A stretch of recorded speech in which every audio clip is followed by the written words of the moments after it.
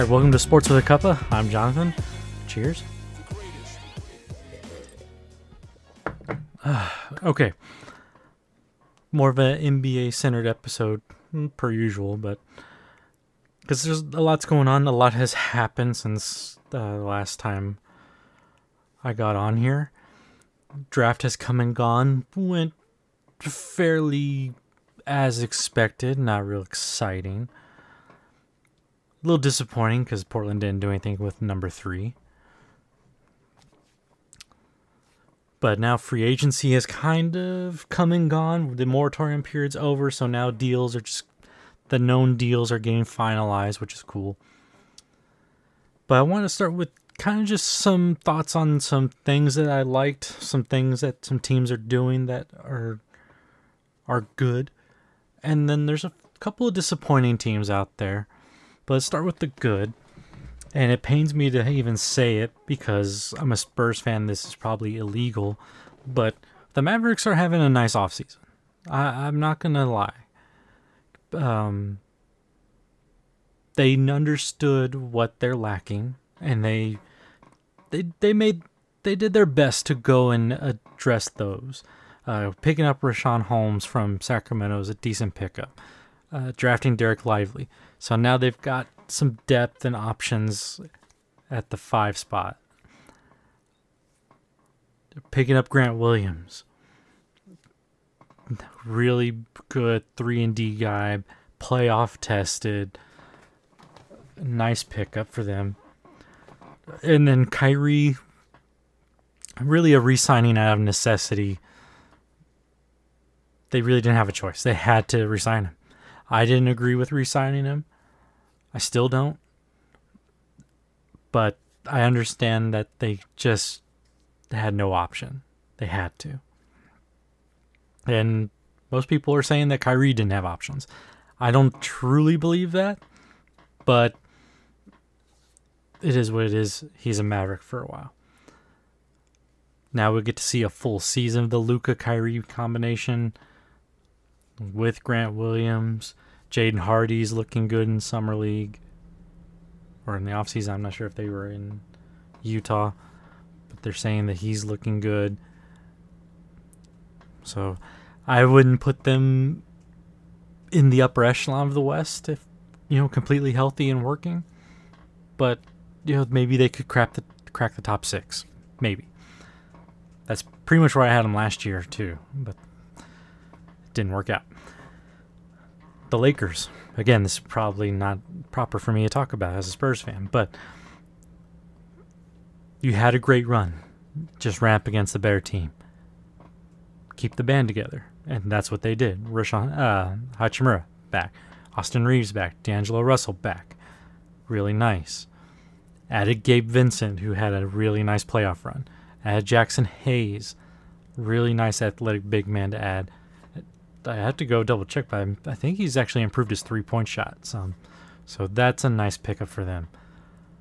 A much better outlook going into this season than last season. OKC, I like that they didn't sell off Shai Gilgeous, and they didn't try to overuse salary cap or anything. Picked up Oladipo, whether they can keep him or not, we'll see. But they just had to sit there and get Chet Holmgren healthy, and now they got to keep him healthy. Be really interesting to see what kind of jump that team can make with him healthy, and the valuable experience the rest of the team gained last year. Houston, kind of an enigma. You basically signed a whole new backcourt in Van Vliet and Dillon Brooks when you already had Kevin Porter Jr. and Jalen Green. So they're going to have some pretty funky lineups. I think they're going to have those nights where they look amazing, and they're going to have nights where it's like, man, they screwed up royally. But a solid coach in Ime. Just got to get the guys to buy in on both ends, like I had been saying, and see how that mix of youngsters and veterans plays out. And can you keep Dillon Brooks in check. Sacramento, really disappointed. Now, in fairness, I do love the Chris Duarte pickup. Liked him coming out of college. Still like him. But you didn't address your big man situation. You re-signed Alex Len, who was nice. But you got royally exposed against the Warriors when it comes to rebounding. There's nothing wrong with your offense. You can hang with anybody. But what are you going to do when you run up against the Warriors again? Kevon Looney out-rebounded your entire team by himself. What happens if you run into them again? What happens if you run into the Lakers with Anthony Davis and Jackson Hayes? The Nuggets with Aaron Gordon and Joker? Joker literally out-rebounds teams by himself. What are you going to do when you can't win rebounding battles? Now, granted, Keegan Murray dropped 41 the other night. He's poised to have a big year. But if he's not committed to rebounding the ball at the stretch 4 spot, Sacramento will have a nice year, but then they will get exposed again. So I do not like what they have done so far this offseason as far as addressing problem areas. But if Keegan Murray improves on that end of the court, an internal solution is always a nice one.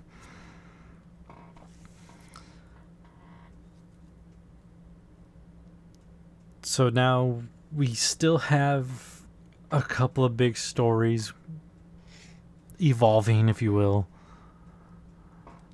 I'll start with James Harden because that's kind of,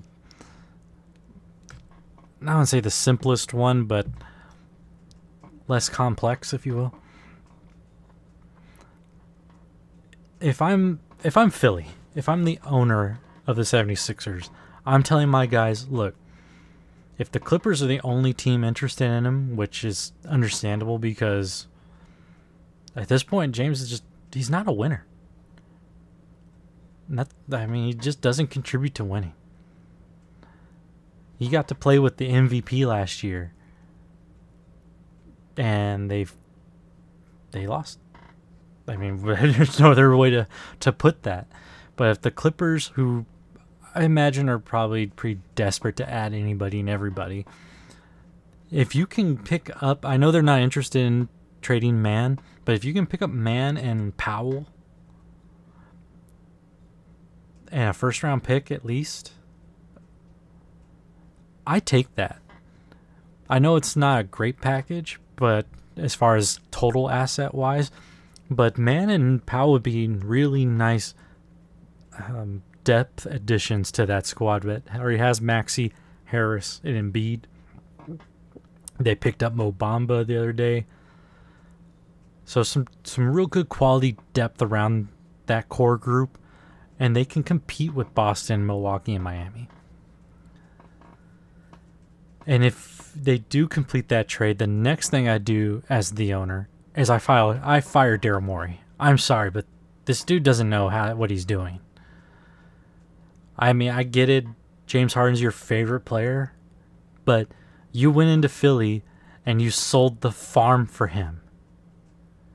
And now you're going to get very little in return for him. If you can't that's why he's out there trying to convince him to stay, because he knows this is a job-losing moment here. And rightfully so. Damian Lillard. That's the big one. Okay. I completely understand. Let me preface this by restating what I've said over and over again. Damian Lillard is my favorite player outside of the Spurs. Hands down. I completely understand why Dame wants to change his scenery, wants to go somewhere else to compete. Portland just isn't going to compete for a while. Okay. Understandable. And that's not Dame's fault. They just didn't build a good roster around him. They didn't bring in the winning pieces. They stuck with the CJ McCollum pairing too long. They've stuck with Nurkic too long. I love Nurkic as a person, but at the end of the day, there were other quality big men out there that they could have brought into that team instead of paying Nurkic. So this is that Portland organization. It's their own doing, not building a winner. That's on the front office, not Dame. The timing of this is not great. Simply because Dame has no leverage. All these other guys he's been watching get traded to good teams had leverage. When you don't possess a no trade clause, you have no leverage, and you have you're in the second year of a massive 5-year extension. Like, you should have left when you had the option. And I get it, and to his credit, he wanted to be loyal. But if he had just stepped back for 2 seconds and taken a look at the landscape, free agent market, and everything else, he would have seen that there wasn't really a lot of hope to compete for a title there. It's no one's fault. They mistimed certain moves, and then they're just an inability to, or an unwillingness to make other moves. I don't know.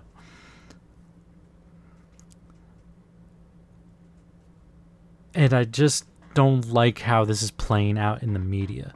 Because that's the only way he can gain any kind of leverage, is to put public pressure on Portland, the organization. Demanding a specific team, trying to make them look bad, saying that players are watching the way Portland treats him. First of all, that's a stupid statement. Yeah, I'm sure some guys might be looking at it and be like, oh, if I ever was a free agent, I wouldn't sign with Portland, no matter what kind of money they're throwing me. Okay, all right, good for you.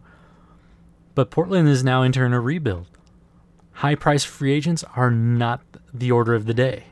They're not going to be someone they need going forward for a while. So they're going to be building through the draft. Those 16, 17, 18-year-old players right now, top prospects over the next few years, they're not paying attention to this. They're kids. They are wrapped up in their own stuff. They're not watching this. How do I know this? Because most prospects, during their interviews, when asked about the teams and rosters, they don't know anything about teams and rosters. They don't pay attention. They don't follow it. They're not on their phones checking Bleacher Report for updates. They don't care. They're in their own world. So how Portland handles this situation is really not going to have much of an effect on them going forward. People, I think, are overblowing that. And plus, it's hypocritical, because how can you as a player stand there and say, well, I understand what the team's trying to do. It's a business, and I understand it's a business. Do you? The people in the Portland front office, they got an obligation to the franchise and to that city and to those fans to get the best possible package for you. Miami just doesn't have it. At the end of the day, it's really not Miami trading for Dame. It's Miami trading Tyler Hero and Portland taking whatever Miami's getting in return plus some. And that is probably not going to be good enough. I mean, on paper, it really isn't. But it's probably going to be something Portland will have to accept at some point, just to move on. It's not about optics anymore. It's just a matter of just being able to move on. And now Dame wants Portland to go have a meeting with Miami and have meaningful negotiations. Unless they obtain new assets before that, what is there to negotiate? I hate the way they're trying to force their way to Miami. Even if he does get there, think about this. Miami lost Gabe Vincent and Max Strus, two important players from their finals run. Plus, they're going to have to give up players to get you. And once they get you, they're only going to be able to do vet minimum deals. That is that may be okay, but it may not be good enough to be able to compete with Boston and Milwaukee. And New York's hanging around, Cleveland's hanging around, Atlanta's hanging around. Just because they're adding you a fantastic all-star doesn't necessarily mean it's going to be a cakewalk to the finals. I'm just saying. There's other teams out there that can put together good packages and still be very competitive with you. But I don't like how people are trying to badmouth the organization like that because they don't want to appease the player. The player doesn't have leverage. Signed a big contract. It is what it is. Overall, both he and Harden, they're going to get traded at some point. And they'll probably get what they want to an extent. But who knows? All right, Summer League is up and running. We've had the California Classic. We've had Utah, and we're about to start Vegas. Didn't get to catch much of Utah. I know Trey Man had a monster dunk for OKC. That was pretty cool. Did watch the Spurs, of course. But got to see Brandon Miller's first game as a pro. And there's things to like, for sure. The dude's going to shoot the ball a lot. I just wonder how quickly he can develop the rest of his offensive bag. Because outside of shooting from three, didn't see a whole lot else. I believe we're playing them again tomorrow, so maybe he'll show more. But you know, he's got great size, and he's going to add more muscle to that body. I'd like to see him post up when he's got mismatches and use that size. Good ball handler, showed some flashes of playmaking, but I just hope he doesn't rely too much on the three. Hood Schifino for the Lakers showed some nice things. Max Christie's, I think, going to be an important player going forward for the Lakers. He can really shoot the ball. Good size, too. Can really shoot the ball. I like him. But as far as the Spurs, a lot to like. I'm not one to get overly excited about guys dropping 30 pieces. It's nice. Winning's always nice, too. Champagnie, I think, it just looked like a guy that was free. Wasn't worried about a contract or a roster spot. You know, got that new 4-year deal coming his way. It became official today. So he's able to go out there and just play free. Let it fly. Yeah, and the biggest thing was he did it game 1, and then he turned around and did it game 2. It's one thing to have a great game. It's another thing to have multiple good games. That's how you make rosters. Consistency. Dom Barlow, really good first game, but you know, Kai Jones, who I really like, not the most disciplined defender, relies on his athleticism, so Dom kind of took advantage of that. And game 2 didn't score really. He only had like 2 points, but still did a lot of nice things. A lot of effort on rebounds, defending the rim. And I tell you what, when he gets switched onto wings and guards, he gets down in a defensive stance and he defends. No one gets an easy bucket dealing with Dom. Now, can they still take advantage of his inexperience, get him off his feet? Sure, but he has fantastic versatility, and the biggest jump is similar to the jump he made at the end of last season. Just playing more instinctual and not thinking your way through the game. And he's looking more comfortable with that experience. Not sure if he'll gain a actual roster spot right away. We still got some things to figure out. I think we're actually at 16 on the main roster so far. So they got, I believe they can have it up to 17 going into training camp and then they got to cut it down, something like that. But even if he gets a two-way to start the season, with the way the roster fluctuates through this building process, he could easily do what Massey did last year and earn a full legit contract at the end of the year. He could easily do that. Malachi didn't play game 1, played game 2, dropped 32. Looked really good. Showed some ups on a dunk attempt. Still, the shot selection was a little iffy though. He's still finding himself attempting shots that he just probably shouldn't. If he doesn't have the airspace, it's really hard for him with that flat shot to not get blocked. When he gets space, pull up mid-range, open threes, I mean, I have a lot of confidence that he's going to make those shots. And he attacks the rim well. But when he's trying to go one-on-one off the dribble, that's just not his strong suit right now. And I think the scouting report on him is just stay in front of him and take away his airspace. So he needs to just keep improving the shot selection and knowing when you've got good space or not.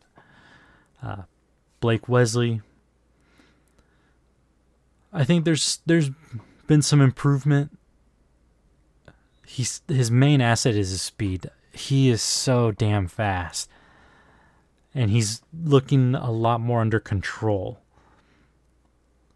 His shooting is still leaving a lot to be desired, but his finishing is looking a little bit better. There's one play in particular against Charlotte, I believe. He was driving left, and if he goes up with his left, Kai Jones would have destroyed it. But instead, he cuts off Kai, goes up, and draws the foul. He could have finished. He probably should have finished. But it just shows that maturation process of knowing who you can really challenge at the rim and who you can't. And finding another way to either draw fouls or protect your shot. And that just comes with playing and experience and trying different things. But his pull-up mid-range was looking really good. Free throws are looking good. His defense is there. The only thing I would ask him to do is clean it up a little bit when guys are attacking the middle off the wing, and he kind of, instead of just having his hands up and moving his feet and trusting his feet, sticks a hand out and creates contact, kind of reaching across his body, and picks up fouls and potentially and ones, and that's the kind of thing that Pop's gonna hate. That's gonna keep you on the bench, is drawing those silly fouls that you probably shouldn't, because he's quick enough to stay in front of guys, most guys in this league.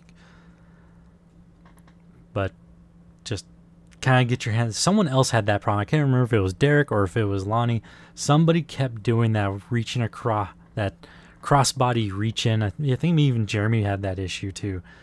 Just move your feet, keep your hands up, trust your athleticism to keep you in the play and not draw those silly fouls. As far as roster construction goes, we've picked up some guys through trades, helping other teams out. C.D. Osman, Lamar Stevens, Reggie Bullock. Who we keep, who we don't, that remains to be seen. Would I be mad at any of those guys staying? Absolutely not. Reggie Bullock is a quality 3-and-D player.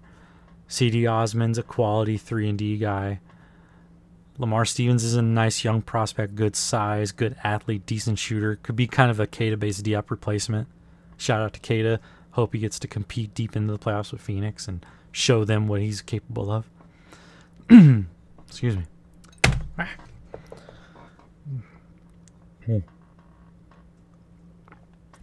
Black Rifle decaf is very, very good. But could we still find a way to add guys through helping out in trades like Dame? That's possible. I mean, the big name is Tyler Hero. And I will say this. I'm definitely not against acquiring Tyler Hero. 6'5", 195 guard. He was an all-rookie team member, former Sixth Man of the Year, averaged 20 points a game last year, plus 4 assists and 5 rebounds. He has shot over 36% from 3 his whole career. Last year, almost shot 38% with 8 attempts per game. Think about that. 38% on 8 attempts a game. Now, I get that's how Miami plays. They shoot a lot of threes. But that's pretty ridiculous. So this guy's a bucket getter. And he's only 23 years old. So he still fits the timeline, if you will. Now, the contract's, it's not horrible. It's big, but it's not horrible. Considering the kind of extension Devin's probably going to get. I mean, Devin's not quite going to be that, what Tyler's got, but it's going to be close. So I'm not against an acquisition of Tyler Hero. And we know Pop loves his 20-point scorers. You know, he got DeMar DeRozan, and look at the growth DeMar had in his overall game when he came here. Now imagine getting a Tyler Hero who's younger and can actually shoot. Sure, he doesn't give you a lot on the defensive end, but a solid 3-point shooter, a 20-point getter, I'm not against that. But bringing Trey Jones back was the overall right call. Going to give him a couple years to see what he can do with Wemby. And we'll see what else happens with the roster. I wouldn't be shocked if we were pretty much done and we're just figuring out who's getting bought out or who might get moved for a pick and whatnot. I wouldn't be surprised if we were just done. And I'm all right with that. We basically brought the band back together, re-signed Mamu, which was a nice, cheap contract too, but just really loved watching his game out there with our guys. So I'm glad he's back. Victor plays his first Summer League game tomorrow. I have no expectations for it. I hope he plays well. Would not be surprised if he struggled shooting. There's just so much going on. Sold out crowd. Security slapping Britney Spears. I mean, there's just so much going on. I hope he shows out well. But I wouldn't be surprised if he struggled at least game 1. So nobody go overboard if he plays horrible and start saying, oh, we shouldn't have even drafted him. Don't start that crap. But don't get overexcited if he goes off either. Like, just flow with it. Just go. Let's just enjoy the journey. It's only Summer League. Doesn't count for anything. In my opinion, he shouldn't even be there, but it's whatever. And let's see how the rest of this summer goes. But that'll do it for this edition. Appreciate you listening. Follow the show on Twitter if they haven't shut it down and just everything gone to this Threads crap.